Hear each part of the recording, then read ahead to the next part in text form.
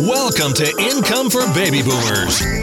If you want to learn about exciting new businesses each week from other boomers who speak your language and have started a unique and profitable business from home, you have come to the right place. For those who would like to try some of these low investment opportunities, stay tuned. We'll help you get started in your own profitable adventure. Now with your host and entrepreneur, Ken Queen. I'd like to welcome August Turak, the writer of Business Secrets of Trappist Monks. How are you doing, August? I'm doing very well, Ken. Glad to be with you. We both have fun with technology, but we got it working.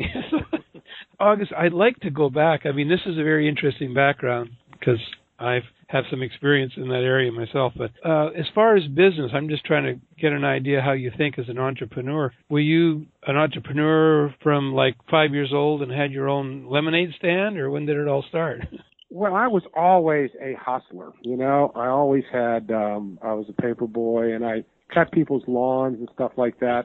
But I never had the burning desire to be an entrepreneur. And as a matter of fact, I used to tell people, you know, some people have, well, who was it that said some people have seek out greatness and other people have it thrust upon them? I mean, a lot of it. But I mean, being my own person, being independent, I was the kind of person that I became extremely interested in Zen Buddhism in college, and I dropped out of, I had a kind of a golden boy when I was at college, and I had my path all laid out, and I dropped it all and went off on my own and became an entrepreneur in a sense because I started a carpet installation business. I used to just subcontract to carpet stores, and this gave me the flexibility of lifestyle so I could travel and study Zen. And what were you studying during this time? College, I was studying Russian history, and I was on a trajectory to go to graduate school and go over to Russia, and I was the kind of the golden boy of the Russian history department, and my professors I was already taking graduate level courses as an undergrad, and I was just seized by this spiritual vocation, I guess you would call it, and I actually met a Zen teacher and was so profoundly moved by him that I left school, took a 5-year hiatus from school, and eventually came back and graduated. But so I always, what I'm really getting at is I always was an independent thinking kind of person and didn't mind taking risks with my lifestyle in order to get what I wanted out of life. All right, good. Now, did you mention Hinduism too, or did I hear you wrong? No, I said Zen Buddhism. I was fascinated with Hinduism, especially the Bhagavad Gita and yoga and stuff too as well. So your first business that you started, what was that where you were when it was thrust upon you? Well, the first real business that I had was in 1993, and I got together with 3 of my friends, and we didn't really have as one of my partners said, we don't have a business plan, but we're smart guys, we'll figure out something to do. All right. As I indicated in my book, I think most people want to pigeonhole me, and I was interviewed in L.A. just a few weeks ago about this, and he was talking about, he was referring to me, and I said, well, I had to disagree with him. I said, because most people want to pigeonhole me as a business guy who's got this sideline interest in spirituality. I look at myself completely differently. I'm a spiritual person who used business as a way of self-development. The reason why we didn't have a business plan is we became entrepreneurs to have a flexibility of lifestyle that we wanted because we were really interested in spirituality. So that's why we were smart guys, and we had to figure out something to do because we didn't have any great eureka moments. And wow, we got to go into business and do this idea. We didn't have any idea what we were going to do. And as I said in my book, I said the first thing we did was not figure out what we were going to do, but figure out who we wanted to be. And the first thing we did was sit down and write the values. Who were the kind of people we were going to be? How were we going to live? How were we going to conduct ourselves as business people and entrepreneurs? And I think that was a critical reason why we were eventually successful.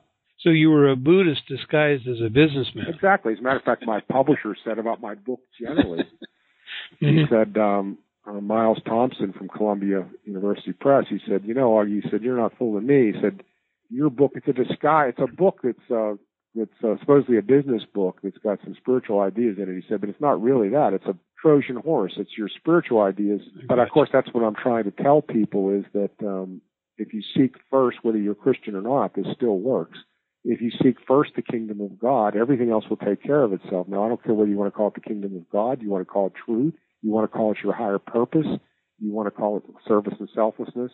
But if you have some higher meaning and purpose, and you selflessly go after that, then money and success and business and all of that become the byproducts, the trailing indicators of living for a higher purpose. So we started our business for a higher purpose back in 1993, and we didn't have a specific business we wanted to get into. We just wanted to be in business.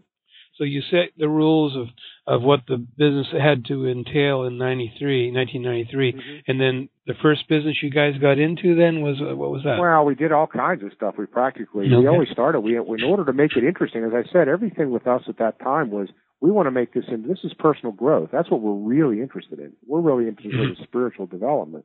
So let's make this interesting. We're only going to put $2,000 into the company. That's enough money for 1 month's rent and 1 month's telephone. So you like the shoestring start, and I like that too. Absolutely. And even though my partner and I, one of my partners, I had 3 partners, but one of them and me, we had money. We made a pledge that we weren't going to put any more money into the company.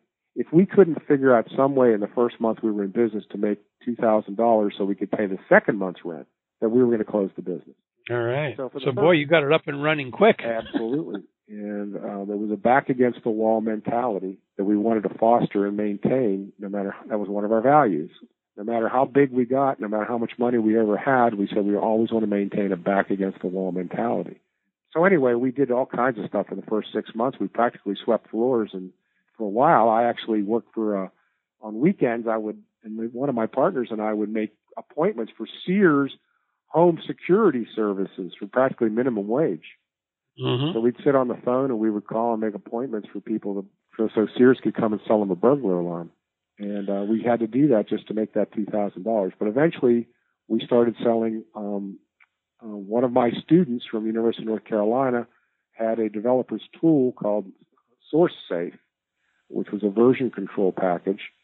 And he and a couple of his buddies had started this company, and we decided to start reselling that product. And that was the beginning of our really having a business. We started by selling developers' tools, and we eventually started making our own developers' tools. And the rest, as they say, is history. 7 years later, we were bought out, and then by an Israeli company. And a few years after that, the combined company was bought by BMC Software for $150 million in cash. So we did pretty well with that $2,000, Ken. Yes, I can see that. All right, super. So let's take that a spot there for a second. Could someone do that software venture like you did back at that time or whenever, as it grew? Could someone do $2,000 today and start something like that again? I think that anybody can do anything that they want to do if they do it right. Frankly, I'm not interested, nor do I pretend to be a specialist on specific kinds of businesses. What can you do it in software? Can you do it in the internet? Could you do it by starting a car wash? Dog walking business, whatever. Dog walking business. But I know this, that, it's like Tom Peters said many, many years ago in his book, Search of Excellence, which is one of the few business books I've ever read, as a matter of fact. I read philosophy and spirituality. He said, business is making things and selling things. In my book, The Business Secrets of Trappist Monks, is a blow-by-blow enumeration of the values and the principles and the behaviors that you should undertake in order to be successful. And I firmly believe that if you take those values and those principles and you apply them to a dog walking business, you would be extremely successful. And my proof for that is that I take each one of these principles in my own book and I walk you, the reader, along with how we applied them, how we took these Trappist business principles and applied them in our own business, and this is why we were successful. We had no special know-how. We had no special insight. We had no special eureka moment or epiphany or patent protection or trademark or anything like that. It was just doing the business the right way, the way business should be done. And I honestly believe that anybody could be that successful if they do that. And that's why the Trappist monks have been successful for 1,500 years. The Trappist monks are not successful because they know the most in the world about beer, or they know the most in the world about jellies or jams or fruit cakes or eggs or all the stuff they sell. But no matter what business the Trappist monks go into, they make gobs of money at it. And that was my big question that provoked my book. Why? Why are these 75-year-old men so bloody good at business? When they only work 4 hours a day, they do it in silence. They don't really care. They don't give a hoot about business. They don't give a hoot about money. And paradoxically, it's because they don't give a hoot about business and because they don't give a hoot about money that they make so much damn money. Yeah, it's a secondary benefit to them. I got you. And, you can talk about IBM being successful for the last 60 years or or whatever.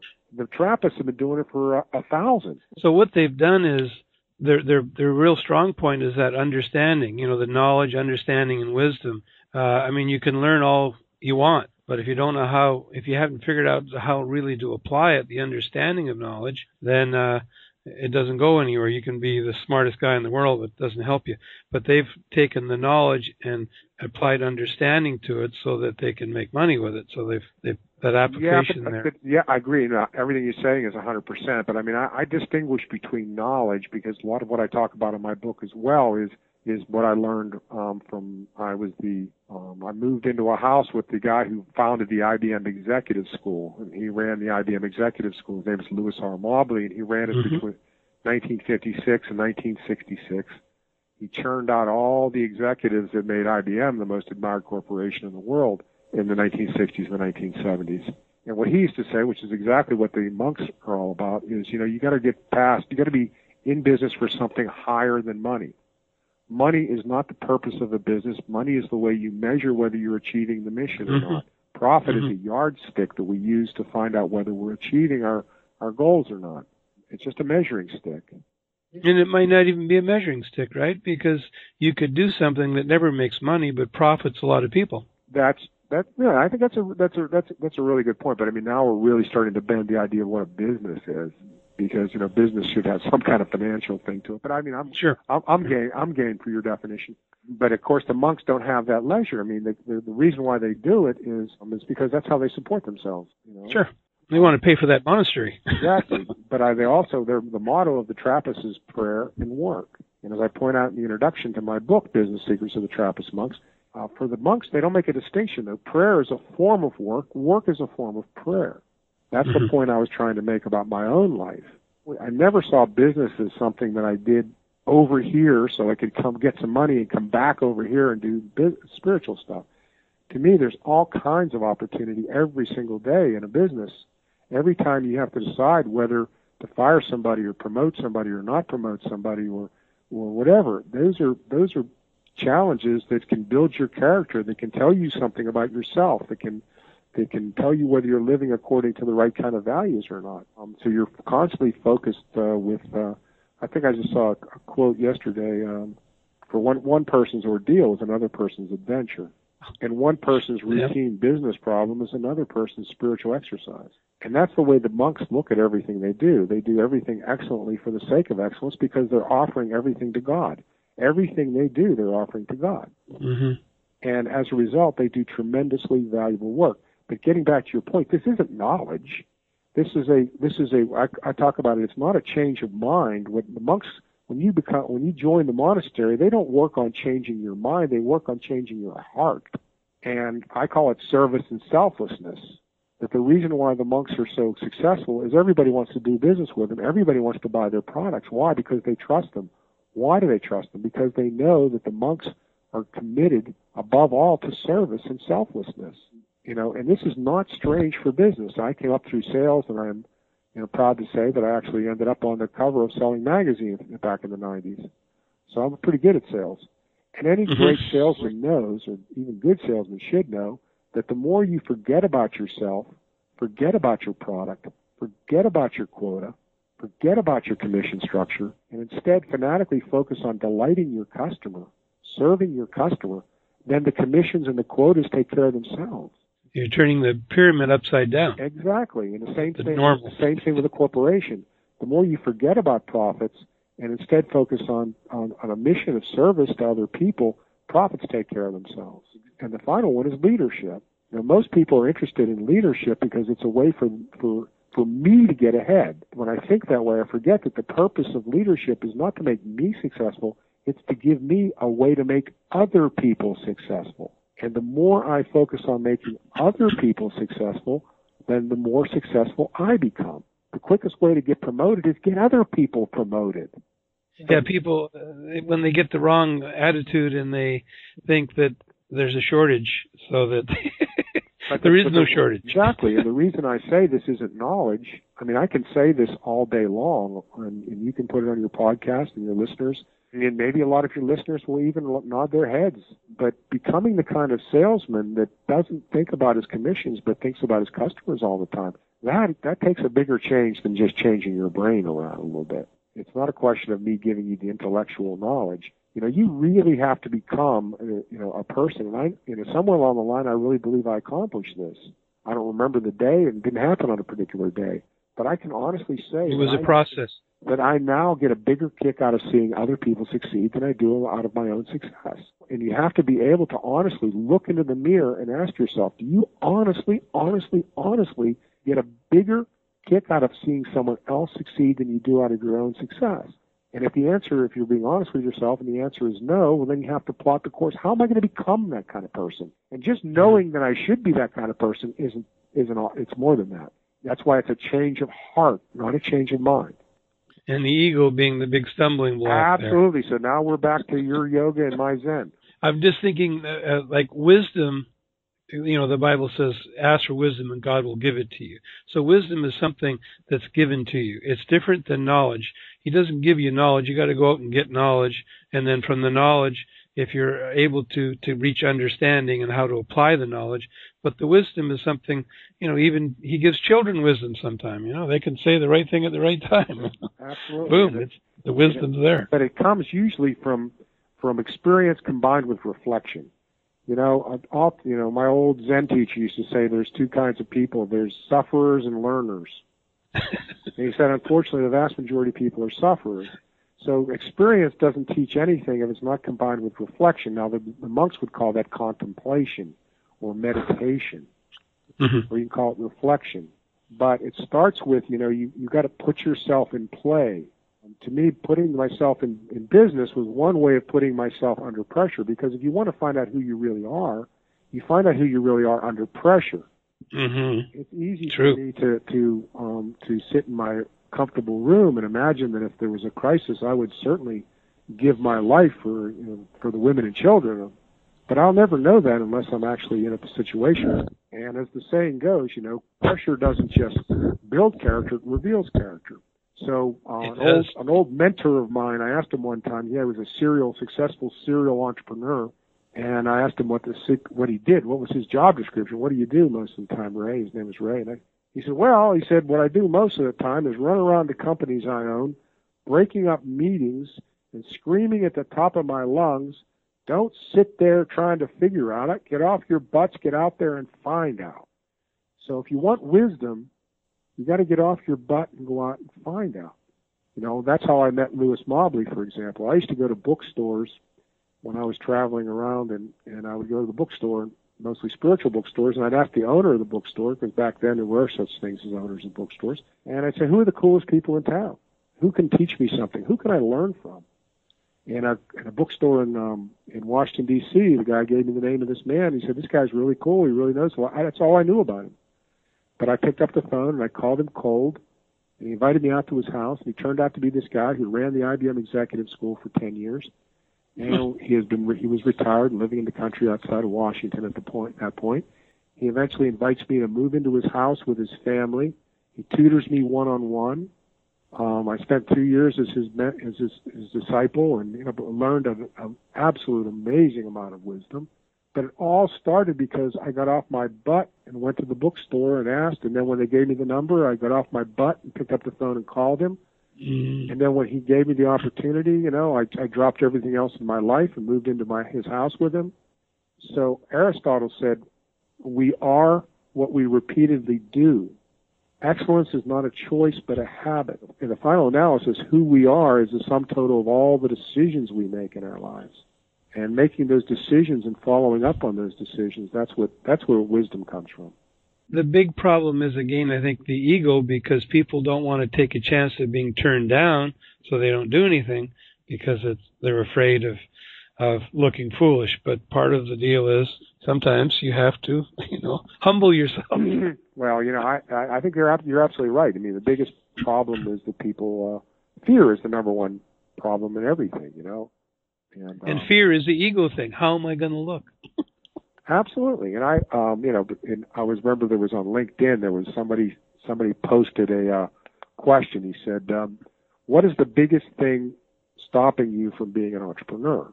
And there was like, oh my God, I don't know, there was a couple thousand answers. Uh-huh. So I started running my, eyeball down over all the answers, and I gave up at about 100. 99 of them were money. But what that person is really saying is, I want security. If I had security, then I'd be an entrepreneur. And I'm thinking to myself, no, what makes a person an entrepreneur is having the guts to go and do something without that security. And, it's a thing called faith. Exactly. Of course, there's a chapter in my book called Faith, and I talk about, I said I'm not talking about the faith, whether you believe Mary was a virgin or not. I'm talking about faithfulness, the kind of faith that allows you to put one foot in front of the other. And of course, what makes an entrepreneur, one of the things that makes an entrepreneur is he's the kind of person that finds the money he needs. He doesn't sit around and wait for the money and then become the entrepreneur.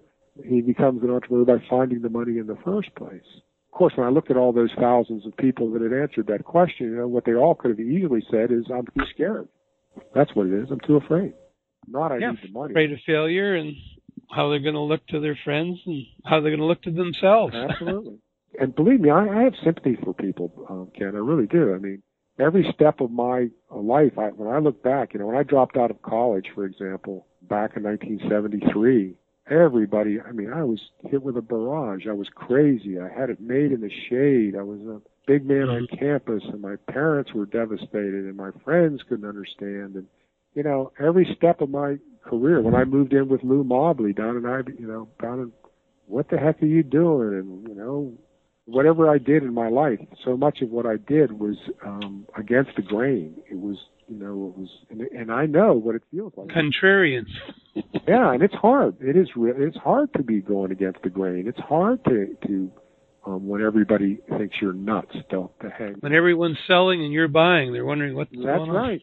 That's exactly right. And I remember that Mobley said, he said when he looked at all the traits that successful leaders and successful executives had, one of them that is essential is that you have, that he didn't believe could really be taught, which was that great leaders, believe in themselves. They just have a confidence.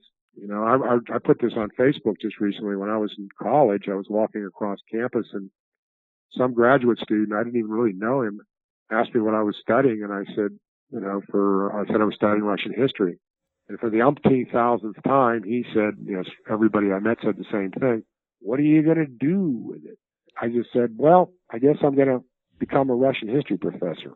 And he said, you know how many Russian history professor jobs open up in this country every year? Yeah, right. And I said, no, I don't. And he said, well, maybe 3. And I said, oh, that's good. I said, that's 2 more than I need. That's good. But I said, I was only 19 years old. I said, where did that inner confidence come from? And I speculated my parents and some other things, that you do have to have that, inner sense of confidence. And to me, a lot of times that inner sense of confidence comes from having your life rooted on something that is worth being rooted on. And making money is not enough. That's not a rock. That's not a rock. Like God. Exactly, like God. Can I like you? Like having your life rooted. And that's again with the monks. The monks never get excited. No matter, it could be the Great Depression, it could be the go-go 60s, it can be the big-time 90s, it can be the crisis of 2008. They're just chugging along. Yes. They just keep doing it the right way. They don't take shortcuts. They don't cut corners. They just keep practicing business the right way. They just keep burnishing their image, burnishing their brand. Because why? Because their life is built on a religious foundation.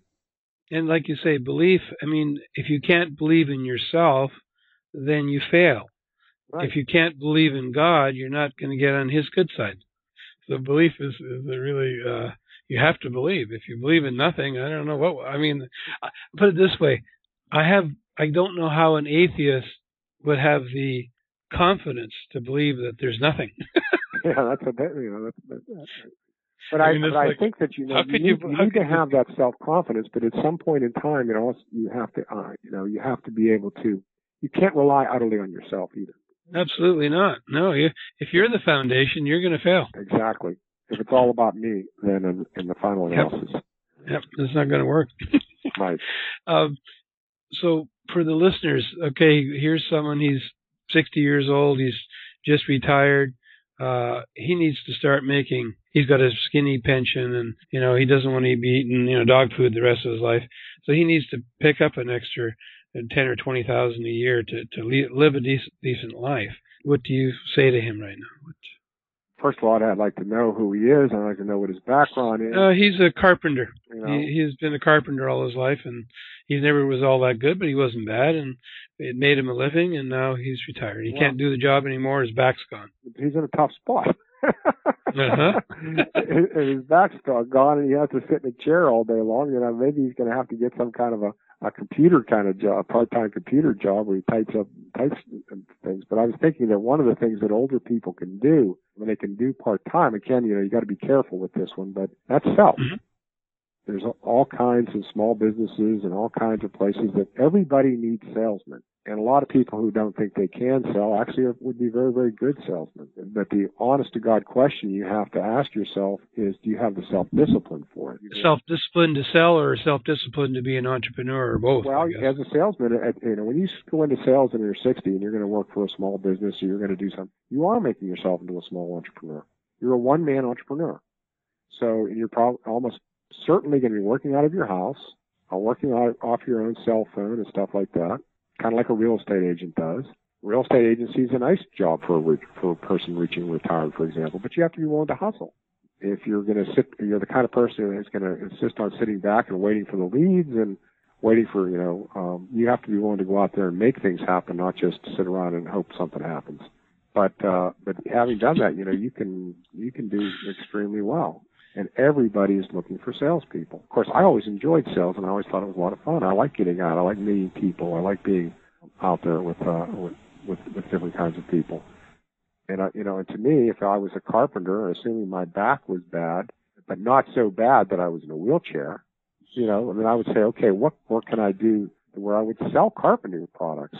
It might be something as simple as being down at Home Depot, selling, lumber and helping people find things at Home Depot. Or it might be working for a company that does, I got to do estimates for a company that does custom kitchens.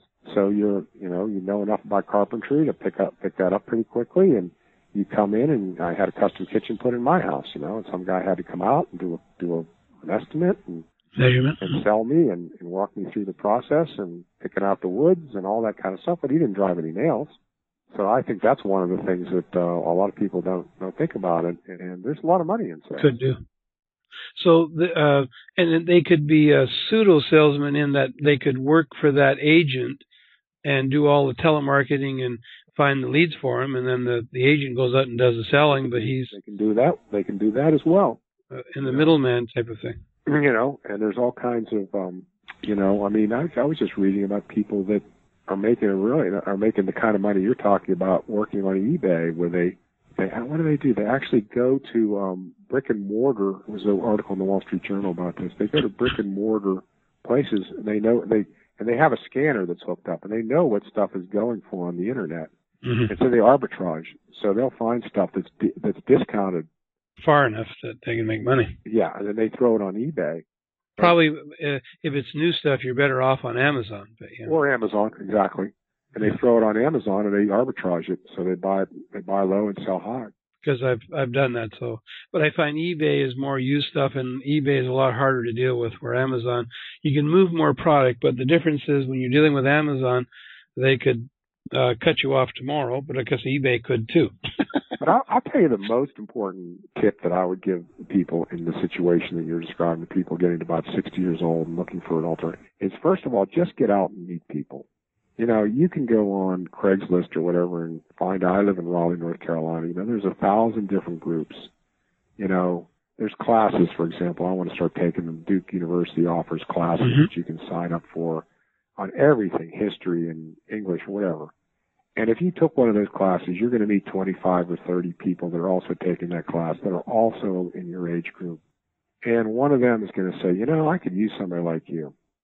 So networking. Okay. Just networking, just networking and getting out and just bumping into people. To me, it's so much of life is is a question of serendipity and being in the right place at the right time.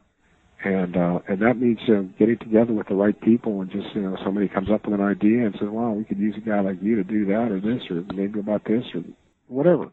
But where there's a will, there's a way. All right. Let's take someone who is an expert. Let's say he's an expert at tax accounting. He's retiring. He didn't own the firm. He's never been an entrepreneur, but the business has always just been handed to him, sort of thing. What would you recommend for someone that's an expert in some field? To me, one of the things to suggest is, how much volunteer work are you doing? If somebody's an expert, use your expertise in any way you possibly can. Give it out. And and of course the secret is where the change of heart's got to come in. Don't expect anything in return. And the better job you do at not expecting anything in return for the services you offer to other people, the way the monks do it, the faster it's going to come back to you. And that's the trick. It's a hard thing to forget that you're counting on, but just get out there and offer people the benefit of your services. If you're a tax accountant, then offer your local church your services, do their books for them or whatever. And, put yourself in play, put yourself in a position, But besides that, there's I don't have any magic bullet that, how do you find a job? How did you find all the other jobs you ever had in your life? You start by calling on. I'm seeing, more people wanting to become entrepreneurs, but they've not done it. So they're a little squeamish. They know how to do an expertise, but they're trying to figure out how to apply it. Well, the most important thing is if you have an expertise, you want to be 90% of entrepreneurship, if you're starting small, is salesmanship. I used to talk to people, I've done a lot of work around here, and I said, listen, 90% of the CEO's job in a startup company is sales. I mean, the cost control is easy. I mean, you can always count the number of copies you're making in the copy machine and cut down on that or something, but that is not the secret to success, keeping costs down. You have to do that, but that's not hard. Products are not necessarily hard to come by. I mean, great products like Apple Computer or something certainly is. But the vast majority of work that an entrepreneur, let's say you take your professional, the guy you just talked about, let's say he's a tax planner or something like that. Well, he has to find clients. That's his problem. That's the only problem he's got. He's got to find clients. That's sales. That's marketing. When I was CEO of I had two companies, and when I was CEO of those companies, and I had them at the same time, I spent 95% of my time on the phone. And that's why in most corporations they have chief operating officers. A chief operating officer is the guy that walks around the business and keeps costs under control and works on execution right. No, the CEO, his job is to make things happen outside the four walls of the business. He's on the phone with investment bankers and Wall Street guys and trying to talk some other company into merging with him or whatever. And in the small business, I used to, people come to me and they want to invest. And I say, well, immediately, if the CEO is not selling, then I don't want to invest. If the CEO isn't what? Selling. Oh, if he's not doing his job. Right. I mean, I remember we almost sold I had a product that was very successful. We almost sold to another software company, and I got to know the two founders of that company very, very well. And they were both programmers. I mean, they were programmers to their eyeballs. There was a company called New Mega. And I was talking to them one time, and I said, how did you guys get your start? And they said, well, we started out with a bare bones product. But what we did is we made an absolute pledge to each other that we would not go home from work until we had sold enough of this product to pay for tomorrow's bills. Nice. And he said, he said there was many a night when we didn't go home till 11 o'clock at night. And so he had you can imagine these two programmers just pounding the phone. The company that I mentioned earlier, which we started out with, SourceSafe, I was started by three programming type guys. And they pounded and pounded and pounded the phones. And they ended up selling SourceSafe to Microsoft for millions of dollars. You have to be able and willing to, and it's very, very hard when you're starting out. Let's take your example of somebody who's just retiring, he doesn't have the money to hire a salesman.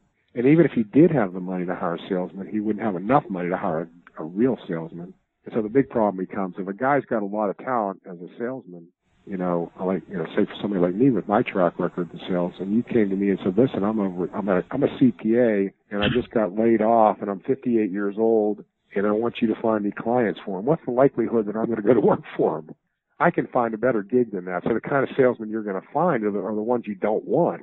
So you have to be able to, realize that if you're going to be an entrepreneur and you want to go out on your own, what is your strategy for finding clients? I remember my brothers have a very successful law firm. And years ago, my brother John, a partner in the law firm, said that this woman, a woman who eventually married my brother, she was an attorney working for a big law firm, and she said to my brother one time, she said, I don't understand. She said, I do all the work. I'm the one that goes to court. I'm the one that files all the papers. I'm all this, and the partners in my firm are the guys that make all the money.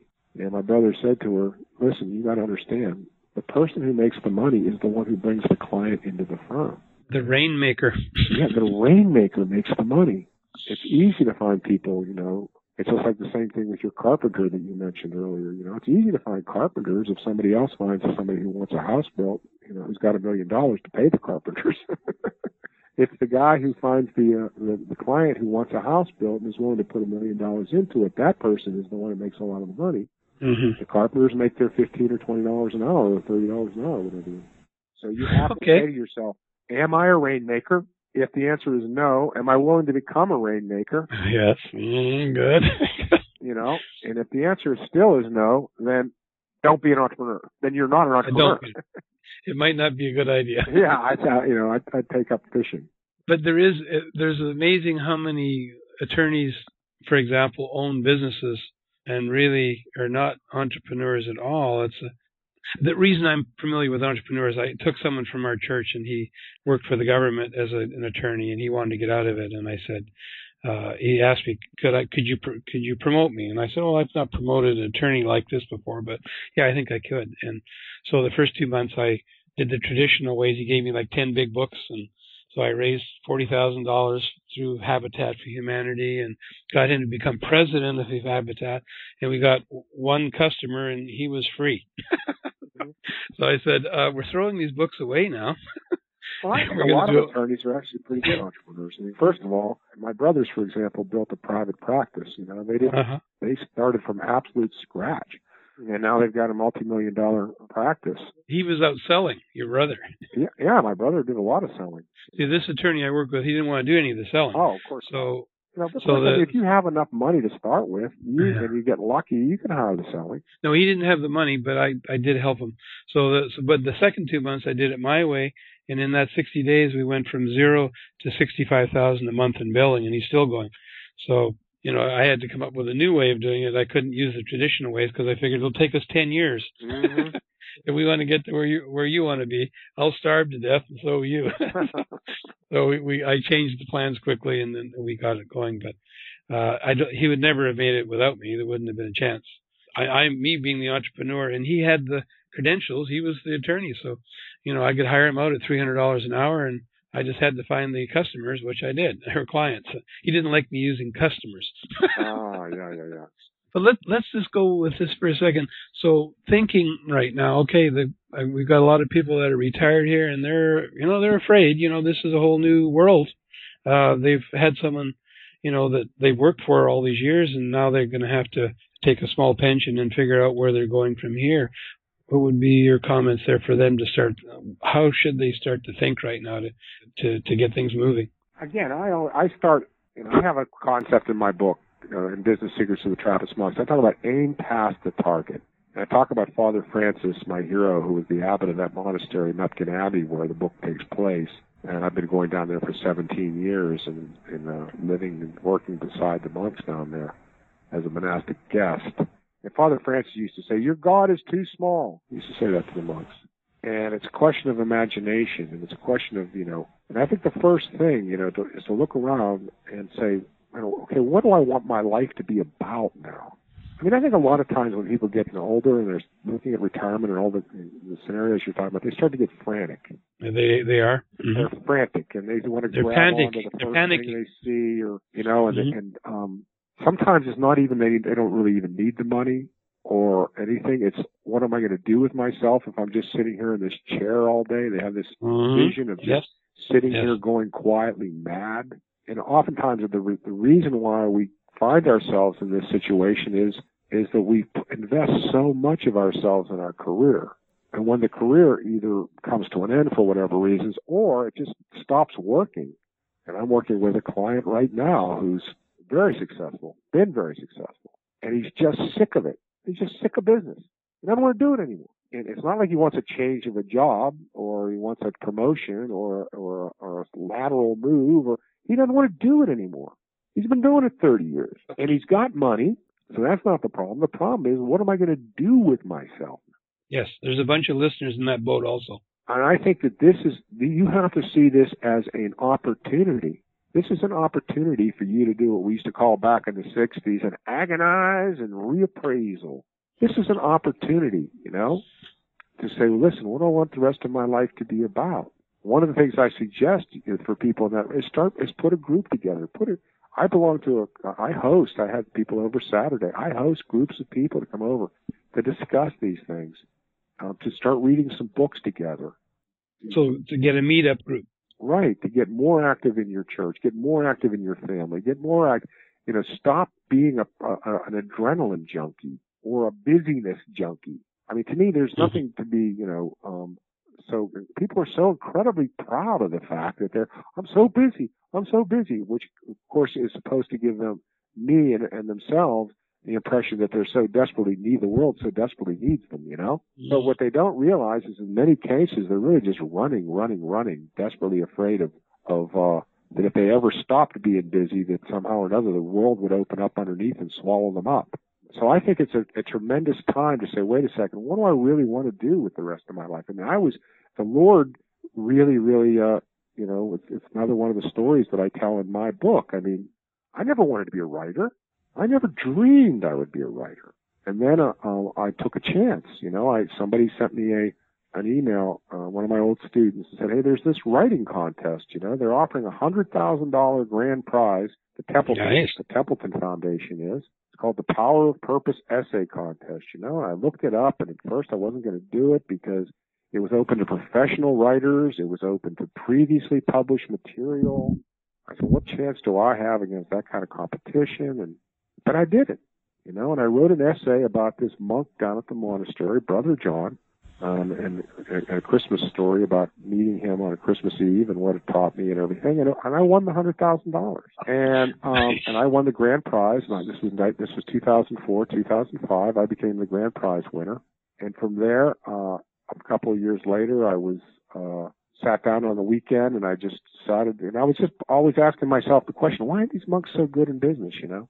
So I sat down one weekend and I wrote a paper about why I thought they were so good at business. And through an accident, the editor at Forbes at Leadership got a hold of it, and he called me up and he said, I'd like to publish it in Forbes, but it's too long, so I want to make it a 4-part article, and I don't want to change anything about it. I love it, but I want to change the title. And I said, what do you think the title should be? And he said, Business Secrets of the Trappist Monks. And I said, okay, call it that. So he changed it. Nice. So that's where you got the name. So then it was a big, then Forbes, the article was a big hit on Forbes. And so I was talking, so then my editor comes back to me and he says, listen, I'd like you to become a ongoing contributor so that you can write a lot of articles for us. And that led. Were you an English major or something? No. I told you I was a history major. Okay, so still you've got, you probably know a bit of writing in that field, right? Yeah, and then it turned out that somebody wanted me to like my article a lot, and then Columbia Business School said, why don't you write a book about this? And I didn't even have an agent. So then I bring out my book, Business Secrets. So I have this, and then I asked to give lectures, and then I get asked to be on your podcast. And so I have a whole new career that had nothing to do, that I never would have thought, but the key thing is I keep telling people is, when I first went to visit, and so much of it was based on the monks, and my connection to the monks was the entree place. But I said back in 1996, when I first started visiting the monastery, I didn't go there because I said, you know what, if I go to the monastery and hang out there, I bet that I could become a writer, and then I'll become famous, and I'll be on Forbes. No. The monastery was your meetups. My thought was just purely I went there for purely spiritual reasons, and everything else kind of just fell out. It just fell out. It was I call them happy accidents. But when you seek first the kingdom, and happy accidents happen to you. So I ended up with this whole new career, as a writer. Now my first book was very successful. Now people want to know what my next book is. And my point at this time is not, I actually want to be less busy. I've got you. Just to go back a couple of steps, at one point there, I wrote this down. The people, they're 60, 65, and they're afraid to meet themselves. They're thinking, who am I really? That job was me, but who am I? Absolutely. I remember there's a guy, his name is David Miller, and he runs the Princeton Faith and Work Initiative, and he interviewed me one time, and we were talking in the interview, and he said, you spend your whole life climbing the ladder only to find that it's leaning against the wrong tree. But it's never too late, and that's why you do need to go through the agonizing reappraisal and say, listen, what do I want my life to be about? I've done the career thing. Maybe I should start thinking about doing something different in my life, doing more volunteer work, doing more, and the next thing you know, you're a writer. I feel this about people, that I don't really care what he was, if he was a carpenter all his life or he was an accountant or whatever. But after 60 years, I believe he has great value. I mean, I believe everyone has great value. Right, absolutely. Oh, no question about that. And they just haven't figured out what they were good at, or they didn't realize their value. It was so natural. But somewhere in those 60 years, they learned some real good lessons that have value to others. The most important lesson that we still need to learn at 50, 60, 40 is forget yourself. See, this whole idea, what are people afraid of? They're afraid of depression. And what is depression? Depression is this sitting in a chair consumed by thoughts of myself. So that's what happens with depression. You just sit there and you all you can think of is I'm depressed. And it all starts with I'm depressed. I'm depressed.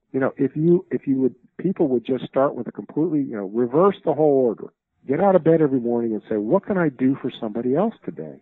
And before you know it, things start happening that you couldn't even imagine. That would have happened, and you're absolutely amazed that it happened, but you didn't, and you weren't planning for it. I got this email today, just a couple of days ago, from this woman, and she'd written me. I don't know who she is, but she found my name on the internet and through my writing and stuff, and she wrote to me, and she was in a very dark place. And anyway, she just said. And she wrote to me, she said, a few nights after I emailed you, I meditated and asked God for what I'm supposed to do with my life. And only moments later, something flashed in my mind, advising business investing their money in philanthropy. Anyway, she goes on to talk about how she just, the inspiration of talking to me led to her asking God for this advice. And then she had this idea about philanthropy. And then she just reached out and sent a letter to this company asking for an internship. And she's an older woman. She's not young. And they wrote back to her and saying they don't actually accept interns. And then she was really, but a month or two later, out of nowhere, she gets a letter from that same company saying, yes, we do want to take you. Wow, she goes on the rest of the letter just saying how her whole life has opened up. And it all started, she says, by reaching out to me. Now, I can't take any credit. All I wrote her back a nice little email letter saying, keep the faith, keep one foot in front of the other, don't lose faith in yourself and stuff. But I mean, I see this again and again and again. And I see this in the way the monks live their lives and the way their success comes about. You're not the consumer, you're the facilitator. Exactly. The biggest conclusion I've come to about this too is today is the only day that really counts. Tomorrow's gone, and most is misery back there. Right. So, as Paul said, don't be looking back there. That's not a good place. And tomorrow, you're not promised tomorrow anyway. So it's today, man. Absolutely. You just seize the day. I mean, this is the day. Carpe diem. What's that? Carpe diem. Seize the day. Seize the day. Okay. Yeah, it's the only thing you have to operate in today. And I thought that everything all you've done all your life has accumulated for this day. So use it, Right. Like you say, don't sit at home doing nothing. Do something with it. You're absolutely right. Well, this has been a great time. I've enjoyed it very much, Ken. August, this has been really good. Is there any, well, first of all, how would people get a hold of you in your book? I'm going to put it in the show notes, but maybe you wanted to say something verbally about it. You can certainly find my book is Business Secrets of the Trappist Monks, One CEO's Quest for Meaning and Authenticity. It's available, of course, on Amazon.com and fine bookstores everywhere. You can also follow me on Twitter and Facebook, and also I have a website, augustturak.com. That's AUGUST, August like the month, T as in Tom, URAK, and go there, or you can also go to Forbes and Forbes.com, and you can see my writings there. Fantastic. All right. Well, I just want to thank you for taking this over an hour, for helping our listeners and me. And I appreciate what you've done, and I hope that maybe a few months down the road or something we could talk again and maybe hear about your new book. Anytime, Ken. It's been a real pleasure. Thank you so much. All right, sir. Bye-bye. Thank you, August. Okay, bye now. Thank you for listening to Income for Baby Boomers with your host, Ken Queen. Helping boomers like you get a business started you can run from your own home. We interview owners of both online and offline businesses, but most importantly, ones that are run by baby boomers. Stay tuned next week for new and exciting businesses that you can start from your home. Until next time, have a profitable and blessed week.